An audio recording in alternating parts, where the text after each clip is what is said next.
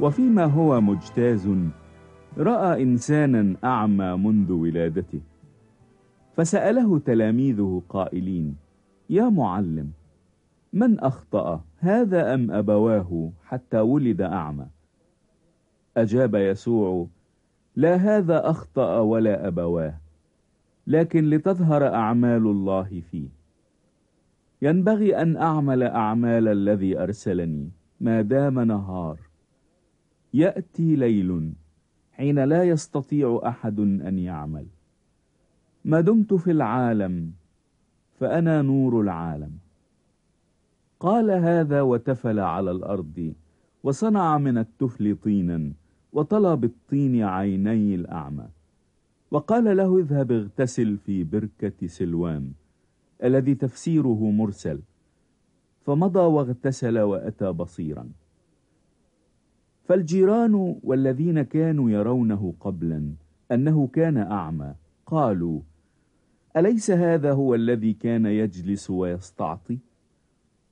آخرون قالوا: هذا هو، وآخرون: إنه يشبهه. وأما هو فقال: إني أنا هو. فقالوا له: كيف انفتحت عيناك؟ أجاب ذاك وقال: إنسان يقال له يسوع صنع طينا وطلع عيني، وقال لي: اذهب إلى بركة سلوام واغتسل. فمضيت واغتسلت فأبصرت. فقالوا له: أين ذاك؟ قال: لا أعلم.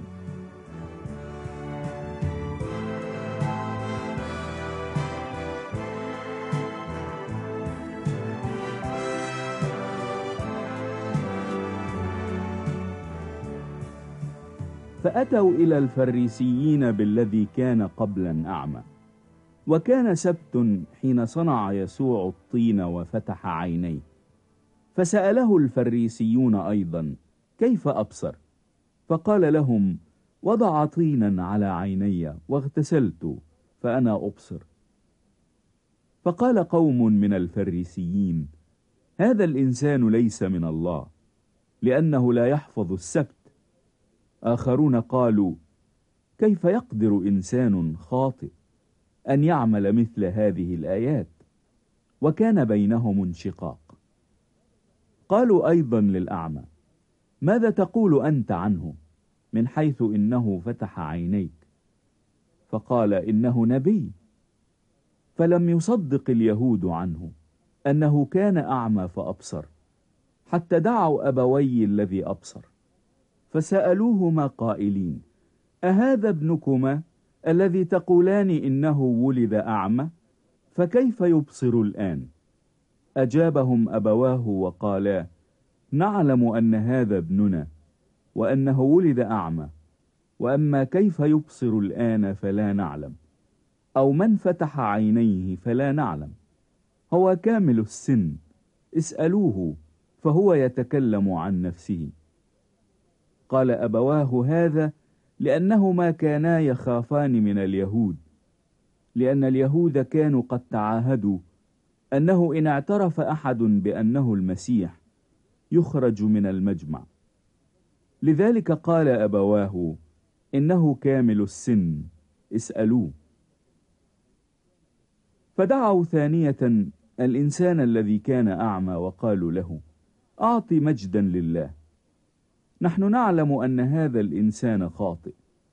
فأجاب ذاك وقال: أخاطئ هو؟ لست أعلم، إنما أعلم شيئا واحدا، أني كنت أعمى والآن أبصر. فقالوا له أيضا: ماذا صنع بك؟ كيف فتح عينيك؟ أجابهم: قد قلت لكم ولم تسمعوا، لماذا تريدون أن تسمعوا أيضا؟ ألعلكم أنتم تريدون أن تصيروا له تلاميذ؟ فشتموه وقالوا: أنت تلميذ ذاك، وأما نحن فإننا تلاميذ موسى. نحن نعلم أن موسى كلمه الله، وأما هذا فما نعلم من أين هو.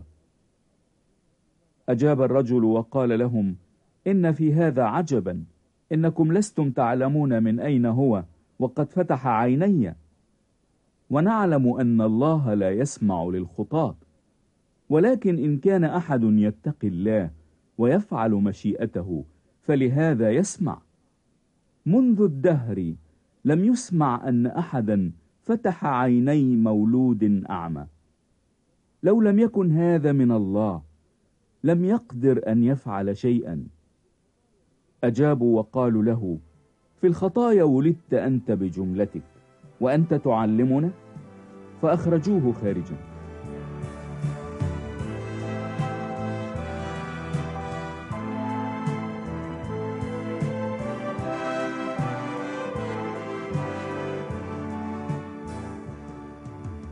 فسمع يسوع أنهم أخرجوه خارجا فوجده وقال له: أتؤمن بابن الله؟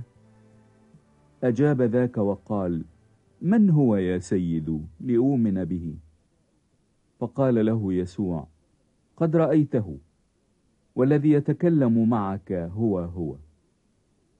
فقال: أؤمن يا سيد، وسجد له.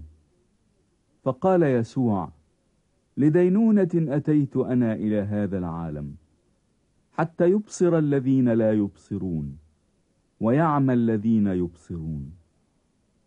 فسمع هذا الذين كانوا معه من الفريسيين وقالوا له: ألعلنا نحن أيضا عميان؟